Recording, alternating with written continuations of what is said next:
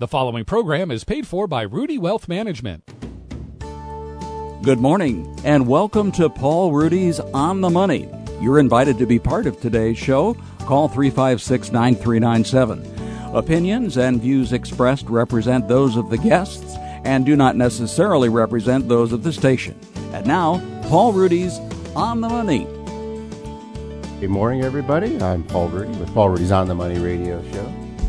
Today, I promise, it might be the only hour everybody gets that's non-political. So we're going to keep it that way. So maybe the only hour between now and late Thursday where there's no politics involved, if we can keep it that way. I'm here with Dr. Fred Giertz. Dr. Fred, thanks for joining us today. Right, good to be here. And David Ruedi, certified financial planner professional and retirement income certified professional, joins us as well. And David, of course, is with us at Ruedi Wealth Management as well. David, good morning. Good morning. And we have financial advisor Ryan Repko, who also is with me at Ruedi Wealth Management. You can call Ryan. Good morning. Good morning. You can call in at 356-9397. Unless it's a political call, then you can't. Or text us at 351-5357 on the Castle Heating and Cooling text line. You can also email your question to talk@wdws.com. We want to invite all of those tuning in on Facebook Live. So we're using our OWL once again, our fancy pants video, 360 video. So you can go to Facebook Live if you'd like to see what the show actually looks like. It's important to recognize that past performance is no indication of future results, and you should not make any investment decisions without first consulting your own financial advisor and conducting your own research and due diligence. Well, Fred, this is the easiest question you're going to get all week. Are they going to raise interest rates again this week? Yes. And that would be from 2 to 2.25%. Right. Is that correct? So you would presume that this is all baked into the system, that everyone expects it at this point, so there shouldn't be any big shock. Again, it's actually good news. It shows the economy is doing well. Inflation's under control. Everything is good right now, which may be a little bit scary, but at least right now there's no particular problem. I'm not going ahead with that. There seems to be a little bit of dissension creeping in as far as how aggressive they might be. Yeah. I suppose that's good and favorable, but still it looks like, look, if anything, we're going to have slow and steady rate increases, and people should expect that. Yeah, the other argument is that if you don't raise rates, you don't have that particular tool in place in case we do have a recession in the future. So if you're down around zero, there's not much you can do. And if you're back up to a near normal range, you have more flexibility. So they need to get those arrows back in the quiver, because they basically shot their last one in 2008, 2009, and after the fact even. They continued to do that. Everything seems to be coming up roses for the most part. On the way in, I was listening to a little bit of radio. Donald Trump was talking about, just all the facts. And now it seems like... Again, I'm staying away from politics, but just from an economic standpoint, now we're at a 50-year low. It seems like last time we talked, we were at a 49-year low for unemployment or unemployment claims, and of course, it sounds like it's pretty well rounded that everybody's participating. And the kind of wild card is that we also have very low inflation at the same time. In the many years past, the a situation where we had very low unemployment was accompanied by a lot of inflationary pressure, and we don't have that right now. Yeah. So and I'm going to go to a question on text. It's a good one.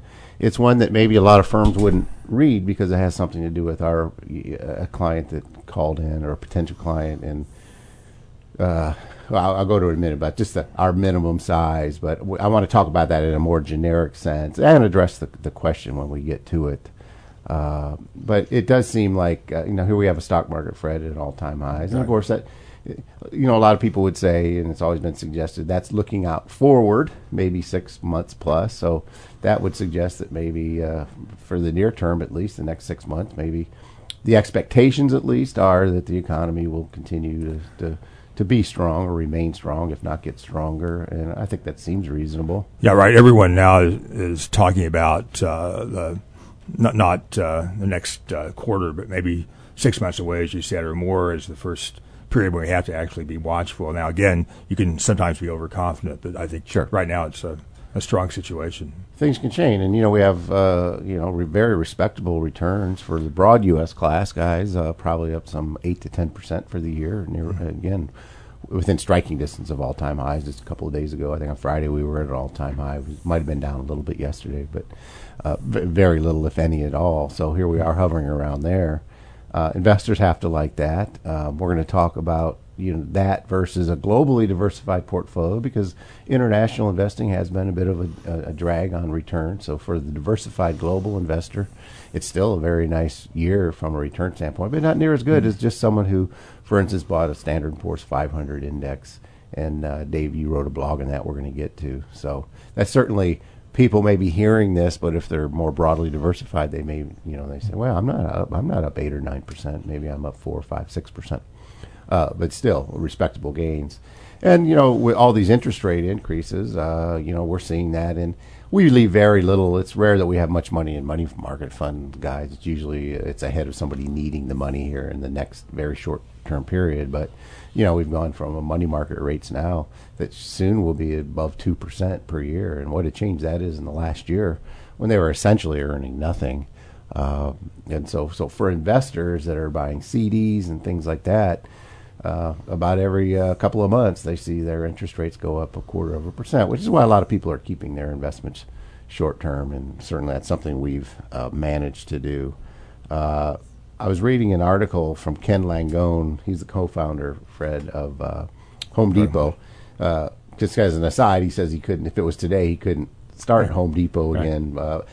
Maybe now, because he did mention in what I'm about to talk about in his talk, that the regulatory environment is, in his word, well, I don't want to say his words, because my takeaway was, if I had to paraphrase, was that there's been so much regulatory relief that essentially it's released the animal spirits, and he's seeing a boom.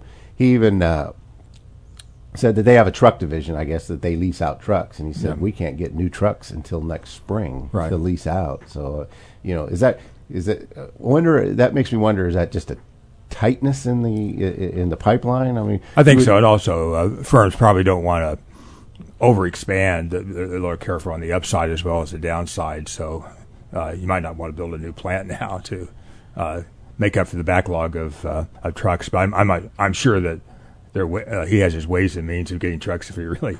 Well, I suppose it's probably logistics. He also, parenthetically, is still doing well. They just announced that. The NYU Medical School is no longer charging tuition. It's because of Ken Langone making a donation. It's been a good business to him. He said every indicator for the moment is showing a clear path for economic growth. Would you agree with that, or is there some areas that? There's always a fly in the ointment, and the trade situation is still a little bit worrisome. Some people have said it's not as big a deal as, including him. We've been thinking about that because the ultimate goal is not to have these continue forever, but to make some kind of deal. So I think that, again, that's the one stumbling block, but so far we've overcome that. Well, you billionaires think alike, Fred, because Langone also agrees with J.P. Chase and CEO Jamie Dimon, who told CNBC interview that the escalating U.S.-China trade dispute is a skirmish rather than a trade war. He says Jamie is right, referring to Jamie Dimon, who, again, is the CEO of J.P. Morgan. It's a skirmish. It's a tactic, Langone said. It's our mutual interest to fix it. China is better off with a revised deal than no deal. So it does seem to be that strategy of, okay, let's see who can go through the most pain in the short run.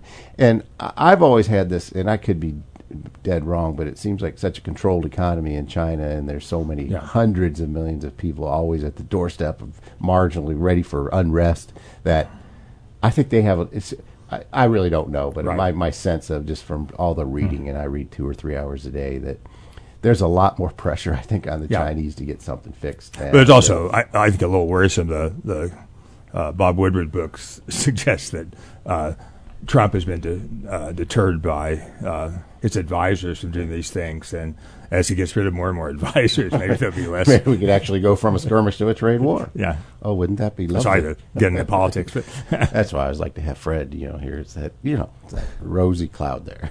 So, no, you are an optimist. I know that. We're gonna let's take the text, guys, and talk about this. And again, the easiest thing for me to do is to try to sidestep it and not address it. But it's the text. It's from Mike in Champaign. It says, and I'm going to move my microphone if you hear a little. Hello, Rudy, guys. I recently sent a message to the company, and referring to our company, I'm sure, asking about what it takes for someone to help me do some planning to make it short. I was told if I didn't have $500,000 in assets, your company wouldn't be interested in being an advisor. Well, we certainly didn't say it that way, and I think Mike would agree. I think that's his paraphrasing, and we'll get to our business model. And part of that dilemma that some firms are talking about we always have to have a mechanism so everybody can be served with good financial planning. And part of the skirmishes that are going on in the regulatory area, some are suggesting it's going to make it harder for people with lesser sums of money. It's a lot of money to them, but with lesser sums to get that financial advice. So I'll go on with the question. Can I ask why? Is it because you wouldn't earn enough from me to profit? I'm not criticizing. I'm just wondering why someone needs to be that rich for help. Would it be fair to say the people at Ruedi Wealth don't care much for the middle class? See, I told you I shouldn't read this, but I like to be transparent, and right. I don't think it's anything we need to run from. We're going to discuss it. I think it will make sense to people. Would it be fair? Don't care much for the middle class? Oh, well, considering we are the middle class, I don't think we're guilty of that. But I understand where he's coming from. Just so we're aware, there are probably more of those people listening in the radio show than the really rich. 500,000 is a very high level for most to qualify, Mike, in Champaign. So let's talk about this, though. I bet if we had an agent, they'd say not to. But this is something that we speak about in the company all the time. I've never had in my 35 years until the last year, I've had no minimum requirements to become a client. Now, any business coach in America will tell you that if you want to be a profitable financial planning and investment advisory firm, you're going to have some type of threshold. Otherwise, you'll end up trying to serve so many people that you'll serve nobody. I mean, that's kind of my sense of it. You can't be all things to all people or most things to most people. So we kind of have a niche, and you kind of have set up. Brian, did you have something you wanted to? Okay. Yeah. I thought you were pointing. Yeah. What I was going to say is just addressing the question head on. It's something that we actually wrestled with internally. Like, is this something we want to do? And I think we kind of came to the decision that it was something we had to do out of no choice, simply because there's only so much bandwidth all of us have. And when it comes down to making sure that you're running a business that is not a nonprofit, which we are not a nonprofit, you have to make sure that you don't come out in the red. And I think for us, it was a real pull at our heartstrings, thinking that here we are trying to segregate ourselves from people. Really, it was just coming down to a simple decision that as a business, we have to keep moving forward, but we can still help people on the way, giving free advice to folks, even if they don't meet our minimums. I think that's key. That's kind of where I was headed next. Usually the approach is, and really, Mike and anybody listening to this, we really do sit around and try to figure this out. And most, if we hired a business coach, they would tell us to make it $1 million or $2 million. But I'm not comfortable doing that. We try to help anybody that needs help and wants help. So would it be fair, David and Ryan, to say that if we find out that it's a relationship, it really comes down to we can only add so much value in a person's life, and we want to make sure for sort of our minimum fee that the people are going to get a fair shake and a fair deal for us to run our business model. So that kind of forced us there. But I think it's every time we try to help at some level, and then it becomes pro bono. In other words, and I've heard David do it, I've heard Ryan do it, you guys have heard me do it, spend a half hour or 45 minutes on the phone with somebody, discussing their situation and giving them directionally, because many times it's an acute issue, an approach. And generally we'll even be as specific as to say, look, it doesn't sound like your issue is really all that complicated. You could do something as simple as going to Vanguard yourself, save our fee, save yourself some money, because maybe it's not an issue where it requires full-time planning like most of our clients do, and even point them in the right direction from an investment standpoint, and tell them, look, as long as you quit listening to financial people for the most part and stay away from people that sell products, and if you go to Vanguard and do something as simple as maybe buying the Vanguard Balanced Index Fund, and spend maybe 3 to 4% a year from that, increase a little bit each year.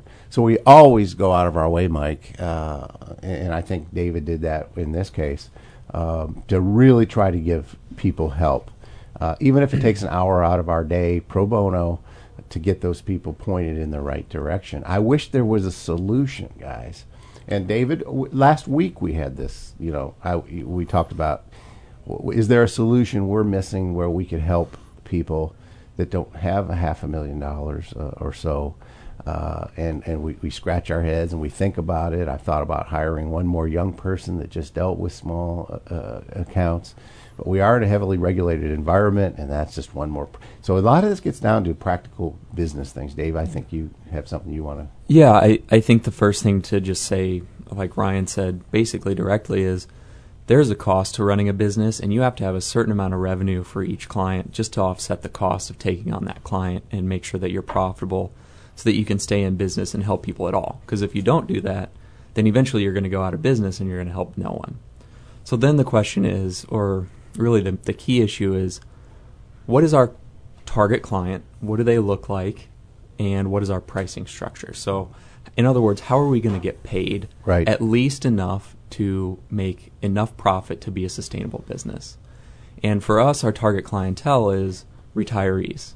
And retirees tend to have, in order to retire, you have to have a pretty big level of assets built up to help support your lifestyle if you don't have a big pension or something like that. Sure. And not only that, they're decumulating from their portfolio. So their portfolio is going to be shrinking over time. And we're charging a fee on the assets under management. So for us to basically set our minimum price at a level that allows us to be profitable, we have to set a minimum asset level. So there are alternatives to that. But either way, someone's going to get paid. So that's kind of my breakthrough was, well, there are other businesses out there that specifically target clients that have lower asset levels. And we'll talk a little bit about some of those because I want to take a call in a minute. We'll go back to this. So let's drop a die marker there. Maybe this call will be related to this. Maybe it won't. But I want to go over some of the suggestions we make, including like Vanguard that has their personal portfolio management for 0.3%, which for many people is going to work. Again, we have no affiliation with Vanguard. We have no reason to, no conflicts of interest or reasons. There's no quid pro quo. They don't know we exist. And we continue, as people who listen to the show know. And one other comment I'd make is doing this show alone, which takes a lot of our time to prepare for the show, to do the show. It takes time out of our month and days and weeks to prepare for this show. I like to think, I hope that this show is our way of saying, look, not everybody has the financial wherewithal to hire a financial planner that may have a minimum. What we've tried to do for almost 30 years now on this show is give people the right questions to ask, give them ideas of where they might go to seek that help, such as Vanguard personal portfolio management for a very low cost. There are investments that are very low cost. It's not unusual for, so I like to think that this is our way of serving everybody that needs help, not just people with 500,000 or more. And so I'd like to at least bring that up. So Rob has certainly been patient. Rob, thanks for calling. Paul Ruedi's on the money. Hey, good morning. You just stole my thunder. I did? Yeah, you guys have a vehicle. It's called This Show for people with less than $500,000 or thereabouts. You helped me tremendously over the years, and I appreciate that. And just want to remind you I'm assuming that's what this show is all about, aside from just helping other people to realize you guys have a service that's worth using. But for folks that cannot meet the threshold, we, myself included, have gotten tremendous help from your program. Well, it's kind of you to say that. It's very kind, and we appreciate that very much. Anything else, Rob? Thanks. That's it. Thanks. All right. Thanks for calling, Rob. Yes, Fred. I was going to sort of reiterate what you were saying, that basically there's a fixed cost involved of doing a financial plan, whether you're $200,000 or $1 million, and the fixed cost is fairly substantial. And you could go to a time-based charge system, which you probably don't want to do. And the other thing, which you mentioned, and we talk about more broadly, I think you usually don't have a lot of good things to say about robo-advising, but if someone's in this beginning category and wants to get up to that $500,000 threshold, a far-out target date fund with a robo-advisor is probably a way to get you to the place where you can move into this category. And there's a number of choices there that you can pay as little as maybe 0.25% or less for that service. Dave and I discussed that just last week. We're saying, well, we want to go there and say, yes, it is a great service. But then on the other hand, it's really, we're talking about allocation. And if they could get someone to guide them, then they can go directly to Vanguard and kind of get to the same place. But you're right. There is more and more choices. But for people that want a comprehensive, that really, I think, when people hear, and again, I'm transcending politics, I hope, it's a highly regulated business. I mean, the cost to be in the business we're in now compared to 10 years ago, it's incredible. Everything we do has to be archived. So it probably costs us $10,000 or $15,000 a year just to archive our blogs and our emails. I mean, things that probably are sensible and you should do, but the cost structure to be in such a regulated business, and I'm not arguing against the regulation. I think some of them probably I don't agree with, but for the most part, you get swept. Even though we're I would consider ourselves a small firm. We manage around $250 million for people in town. I think that's a lot of money, but compared to a lot of folks around the country, we're not that big. But we get swept into the same cost that the multi-billion-dollar firms get. So, anybody have anything else? Well, I think go ahead. Again, I'm not a financial advisor, but if you're talking to a young person starting out, I think you could tell them in maybe a minute. First of all, use your 401k, 403b as much as possible. Save as much as you can, and put a lot into equities. And invest passively at low cost, and wait until you get to this threshold. That's a great point, Fred. And there's nothing we really enjoy more. If I get a couple that walks in, a young couple in their 20s, 30s, 40s, that keeps expanding as I get older. Now it's 40s, young people. There is nothing I like to do more for no cost than to spend an hour with those folks that are really trying to be good stewards of their money for their family. And a lot of it is what you said, and probably an equal amount is mistake proofing. We tend to we don't talk much about mistake proofing, but if you can give a young couple the guidance early on and talk about, here's the 3 or 4 big mistakes most people in your position will make. Don't do these things. If you feel like you're going to do them, call us. We'll talk you out of it, and we'll spend 5 or 10 minutes on the phone. So I understand Mike's this when they were trying to in the last couple of years they were trying to pass the fiduciary rule. Well, anybody dealing with retirement money, whether 401ks, IRAs, 403b plans, anything associated with a retirement type plan, they were trying to pass a regulation that you had to get this, guys, put the client's interest first ahead of yours, ahead of your firm's. I mean, it seems like common sense. Since then, of course, we've had firms, major brokerage firms and insurance companies, lobbying against their own clients for that. It doesn't make sense to me why they would lobby against their own clients in order to just make more profits for themselves. But the whole point is, part of that discussion was, where's that going to leave the people with smaller balances? And unfortunately, many times they're left to the sales, the product end of the business. Now, there's nothing inherently just wrong with that, but we see more problems walking through our door that comes out of that environment instead of the fiduciary base, put the client's interest first base. And that is a concern of mine. Yeah, and I think something that we should probably talk about is what are the options that people have available to them aside from just robo-advisors. So what do you tell people when they call and you have to give them that, which, again, look, my dad ran a clothing store and raised 5 boys. Talk about, we used to look up to the middle class people. So I didn't raise my kids to be that way, and Ryan wasn't raised to be that way. So we really do try to help. So when they do call, David, what's that conversation like? Well, I think the first thing is a lot of times people with lower asset levels are younger people, and they have very simple needs. And especially if they're just looking for investment advice, I tell them, look, you probably shouldn't be paying a financial advisor 1% of your assets just to build an investment portfolio for you anyways. Right. In fact, you can go straight to Vanguard and say that it's a young person.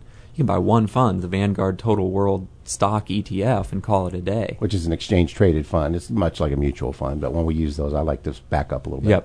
Yep. Basically the same thing, a little different wrapper. And the reason I recommend that to young people is it's free to trade if you have an account at Vanguard. So that's kind of option number one, is just do it yourself. Things can be really simple when you're young. And you can point them in the right direction, even right down to here's the fund that you buy. It might be that fund. And as Fred said, if you can do that along with don't buy whole life insurance, just buy term insurance and buy more than you probably think you need. Don't take a variable rate mortgage. Take a fixed mortgage and put the interest rate risk on somebody else. Don't buy more house. Just because you can make the payments doesn't mean you can afford it. And give them a sense of what the difference between affording something and the ability to pay for it. Those are two different things. Don't invest in bonds in your 20s, 30s, and 40s for the most part. I'm broad brushing here, so don't. And this is not advice for anybody who's listening to this to say, well, Paul just said I'm in my 40s, I shouldn't buy bonds. That's not what I'm saying. But so I'm taking I'm taking the ability to paint in broad brushes here. And by the time that person gets off the phone or comes in to see us, and it's not that we won't visit with them.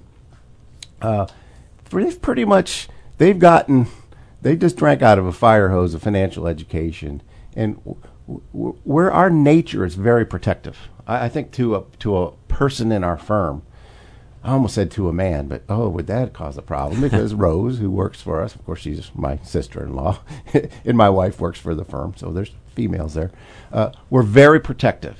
And I've noticed that with watching you guys too, your conversations are as much about here's 3 or 4 things not to do, along with here's the 1 or 2 or 3, as Fred said. And make sure you pick up 100% of your match in your 401k or 403b plan. Don't take on a lot of consumer debt. Don't invest, your 401k money when you're trying to accumulate wealth in bonds. Put it 100% in stocks or as close as you can stand. Along with that mistake proofing. We do have a couple calls that have been waiting, and we can always go back to this. It seems to strike an interest. We're going to go to Mark on line 1. Mark, thanks for calling Paul Ruedi's On the Money. Thank you, guys. Enjoyed your shows each time they're on, and do not disagree. In fact, agree with what you guys are saying, and you guys are covering it quite well. But you said 250 million is roughly what you're under management. So your fees, I'm assuming, are 1%. I don't know. I would say, and I don't know how many employees you have and how many you're trying to feed and various things, but that'd be pretty good in Champaign-Urbana, wouldn't it? Getting $2.5 million for a... Well, you're making an assumption that that's our 1% fee. We have some... Correct. You're right, and you admitted it.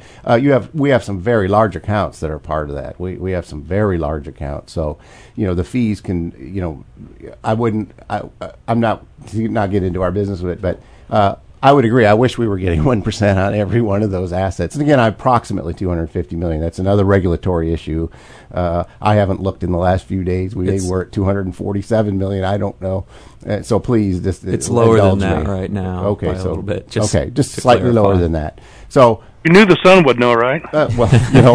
Yes, you knew the sun. Mark would know. So they look at it. David would know.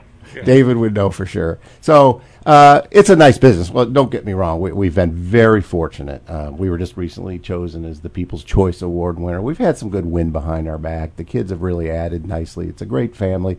Spoken like a true father. We all get along. We have our own roles. It's a profitable business. Everybody makes a decent living. You don't see any. I'm still driving my 2007 Chevy Suburban with 204,000 miles on it. Dave, you're still driving an old car. Ryan, you drive an old. So, we're kind of gotten to be a pretty frugal bunch. But thank you. We have a very nice business because we've been blessed by the show, the ability to have this show and to expose people to how we think, how we protect people or try to protect people. We really think we hope it's a service to the community. And because of that, let's face it, it's been very good to us as well. We have I just want to bring a little bit of maybe a balance, that's all. Yes, sir. I'm glad you did. Or anything. Oh, no. I appreciate that, and it's a good observation. Well, and I think Thank you. Thanks, Mark. It actually brings up another important kind of consideration that I thought through during our conversations about implementing an asset minimum. And one of those is, if you look at an advisory firm, if you run it right, it can be a pretty high margin type business. And what that means is that, especially if you have a good number of clients that are paying you large fee revenue amounts, then you can afford to take on some that are frankly just not profitable. You're literally taking a loss on those, but you have enough revenue to offset that because of some of the people that are paying you larger fees. The question to me is that really fair? So we have one person that's taking up an equal amount of time that we're losing money on, and we're basically, he's taking time away from that person that's paying us a much larger fee revenue. And for me, it's, look, we need to make sure that we're not disserving our current clients who are paying us a handsome fee, and taking on clients that just aren't as profitable, and will ultimately, we only have so many hours in the day, take time and attention away from their account. And would it be fair to say that we talk about this at least monthly and looking for a solution in-house? Again, I've thrown it out to the guys, why don't we find some young certified financial planner that doesn't have views of wanting to own part of the company, because it's a family company. And there's all kinds, every employee you hire, ask anybody that hires a firm. With each employee comes a new set of problems and costs and, potential risk to your business if you say the wrong thing. And if anybody knows me, they know I'm always one comment away from losing my company. I'm trying to be better now that I'm older. So this is a real dilemma, and thanks for people indulging us and let us answer the question that was given to us by Mike. And hopefully it's helpful. And I'd like to add that we still are glad to take phone calls and help anybody we can and point them in the right direction. Doesn't mean we're not going to talk to you. It just means we probably just aren't going to be able to justify the value proposition if you have less than $500,000. So that's fair to say. And I think to end on a really practical, beneficial note for the listeners who maybe they just for whatever reason really want a financial advisor, they don't want to do things on their own, but they don't have a high level of assets built up yet. There are options out there for you. So one is there are financial advisors who charge hourly financial planning fees. So if you really need financial planning, not just investment management, you can Google search hourly financial planner. There are good financial planners out there, even in the state of Illinois that I know of, right, that do that. There's a firm in town that I'm pretty confident charges an income-based fee. So if you're, if you don't have assets built up, but you have a job and you have an income, then you can charge. It's basically a flat retainer. I think you're going to find that those are still you have to be what some would consider beyond middle class, maybe. And then there's a kind of more up and coming option, and it's more geared towards younger people. But frankly, the advice could be given to anyone. Sure. Is there's a group of financial advisors called the XY Planning Network, and they the rules of the group are that you have to offer a monthly retainer fee option. So it's kind of like if you pay $100 a month for your cable bill, you just have another $100 a month payment for your financial advisor.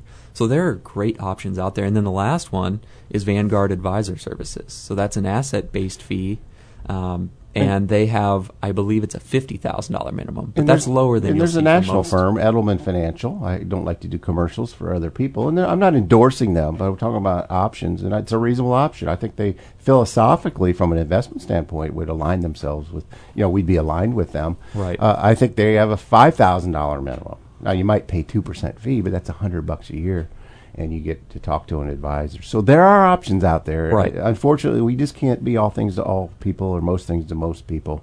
I think it's a good conversation. I'm glad Mike asked the question. I'm glad we covered it. I mean, again, the easiest thing for me to do is just to ignore that text and not, lay out kind of a little bit about our business model that probably most people might not be interested in. But we're going to go.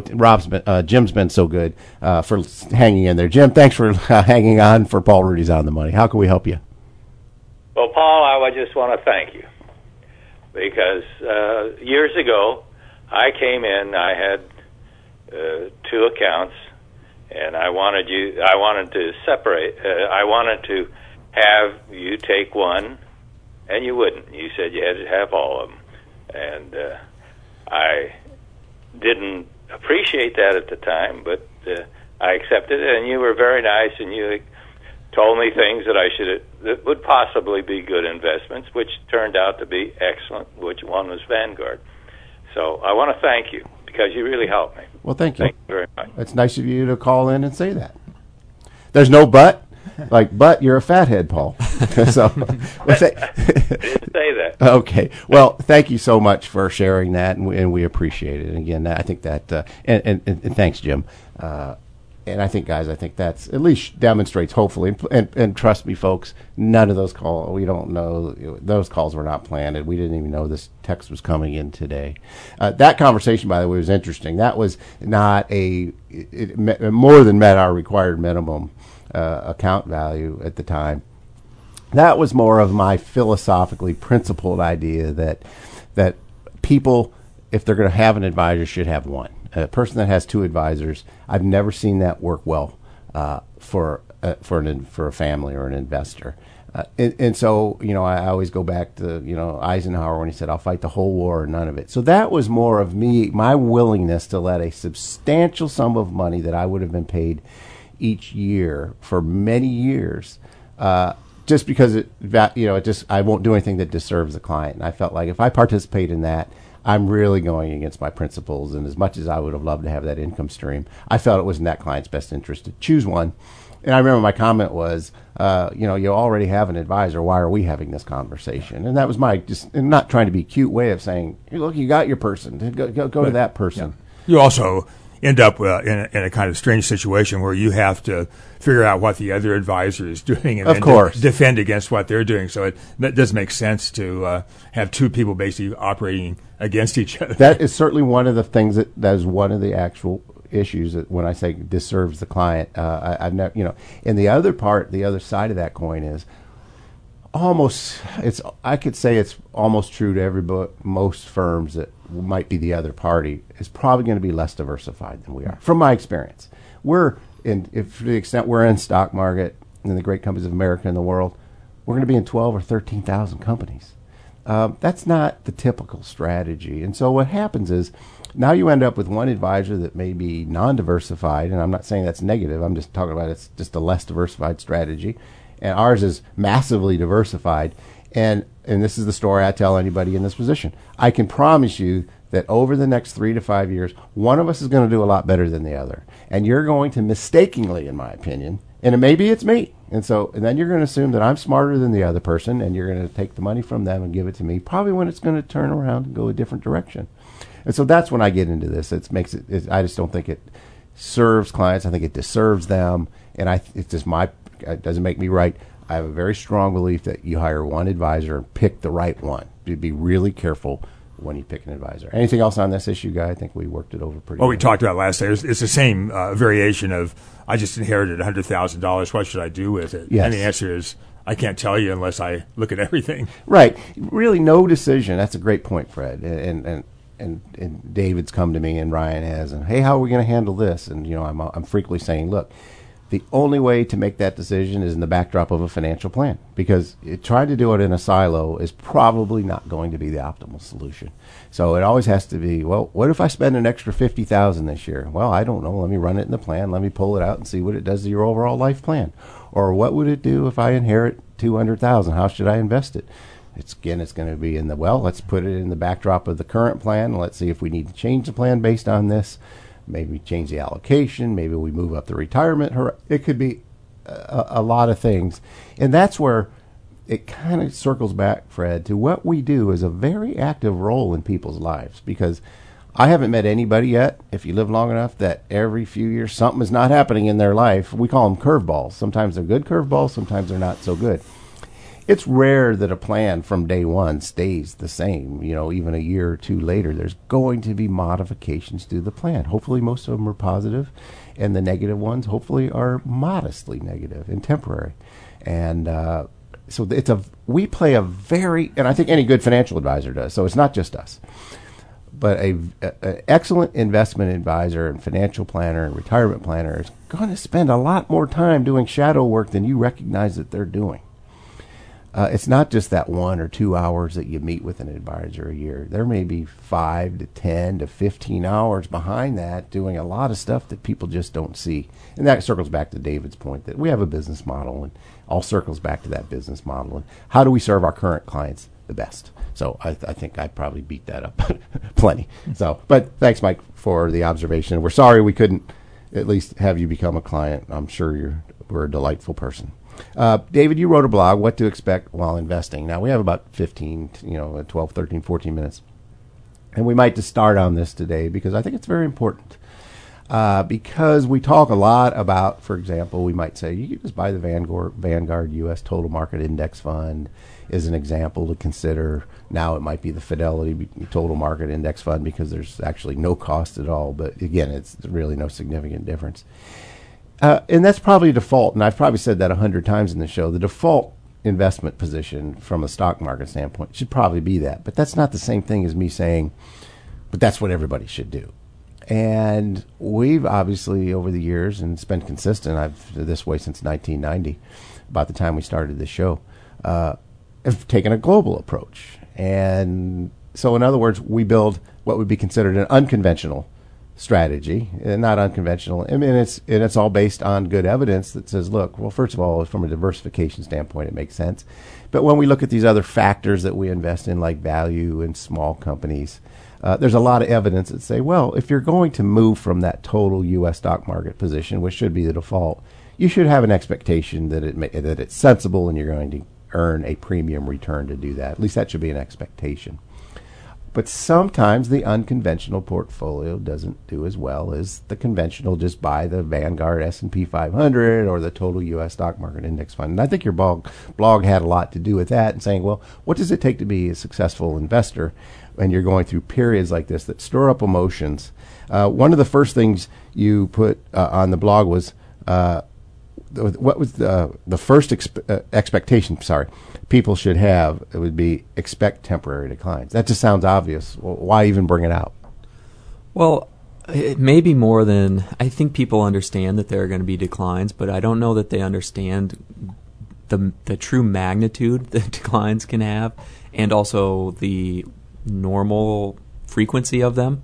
So I tried to kind of put a little bit of color to that. So the first thing I mentioned was just the statistic that a correction, which is defined as a decline of more than 10% in the stock market, they happen on average every single year. Right. I think the actual data is like the average intra-year decline is somewhere around 14%. It is, yes.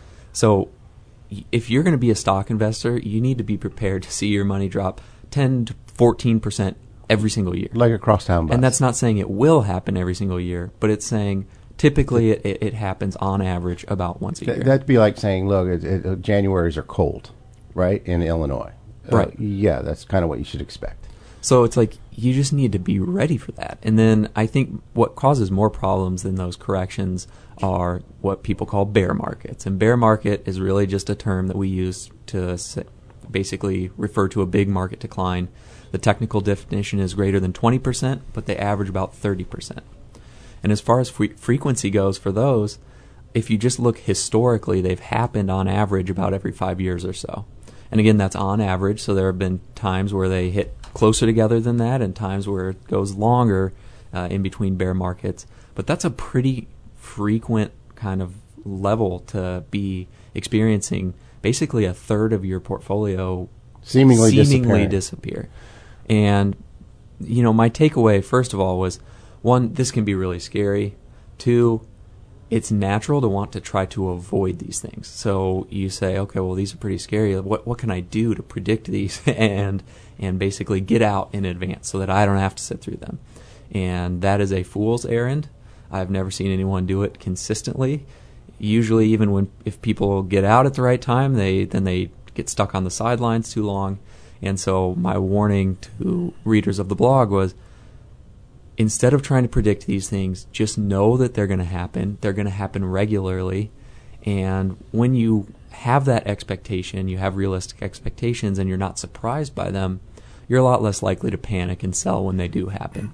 And what do you think about the periods where you go an extended period of time where you're seemingly making no progress, where all you're doing is treading water, or you're kind of they're maybe giving you little paper cuts over a 10, 12-month, 2-year period? I mean, those can be from being able to stick to your planning. I think might even be more, because there's at least enough people that recognize, well, if my $100,000 stock portfolio is only worth $80,000 temporarily, I'm not going to sell because I know that. There's enough people kind of, I think, learning that. I'm not so sure that's true about the patience factor, the faith, patience, and discipline factor during extended periods of going nowhere. It's almost like it's not interest, folks. It doesn't get paid every quarter. You earn your returns in a lumpy fashion. But isn't that one of the more difficult challenges that investors experience? I think so, and I think people don't realize how long those periods can be. So the most recent and most popular example that people will use is what's called the lost decade, and that's really based on one asset class, the 500 largest companies in the U.S. But if you look at the performance of the Standard & Poor's 500 between, it was essentially the beginning of 2000 to the end of 2009, your money would have actually declined about 10%. That's an entire decade where you were treading water. Now, obviously, with two like I said, 50% declines in between. Yep, that's one asset class, and globally diversified investors fared better. But that the principle still holds. Right. There can be several year periods where you're essentially earning no return on the stock portion of your portfolio. Yeah, I came into investing in around 1970, so I had 12 years of you know what the grind is. But I didn't have the faith then either. I was sort of not knowing what happened. I was at a loss to know what to do. And really, even we go back to that period, it's 1970. That's really for the first time when a lot of the data was coming out as to what to expect from expected returns, wasn't it? Well, yeah, it was before. I'm sure people were talking about passive investment and that kind of stuff, but it wasn't really. But didn't vogue yet. Didn't Ibbotson and Sinkfield do their stocks, bonds, bills, and inflation? Didn't they? They started somewhere around 1970, and really prior to that, there wasn't this universal idea that stocks even earned more than bonds. You know, because the computer power hadn't caught up. Actually, there was a story in the Wall Street Journal, in Newsweek. Paul Samuelson, who was probably the most famous economist of the second half of the 20th century, wrote a weekly column or biweekly column, and he said, I've invested in TIA Craft I put half my money into the bonds and half into the equities, and after 10 years they're both the same. Yeah. So in those days it didn't seem like it was a big choice between equity and bonds. Yeah, and a lot of people just treated them as almost they were the same, and they didn't really expect that stocks would have that much better of a return. And of course, given you give it decades beyond that, you realize there's this massive difference. And that was part of your blog even. You even talk about what the rewards are for this patience, but how difficult that patience is. When it seemingly, could cause people to question whether their strategy is defective or not. Isn't that right? I think so. You wrote, Dave, that expect performance to differ from common benchmarks. It kind of ties back into that from an expectation standpoint. What are you getting at there? So this is what you were touching on when you first introduced the article, but anytime you're a diversified investor, your performance is going to differ from the benchmarks you see on TV. By design, right? And for whatever reason, people always, if they ask, what did the market do today? They're going to turn on CNBC and they're going to look at either the Dow Jones Industrial Average, which is it's more or less the 30 biggest companies in the U.S., something like that, and the Standard & Poor's 500 index, which is essentially the 500 biggest companies in the U.S. That's really one asset class. That's the largest U.S. more companies. growth-oriented companies. Exactly. So, first of all, I don't think anyone should just own one asset class. I would not advise that anyone do that. It's not the end of the world if you do. At least, 500 companies is decent, but it's still one asset class.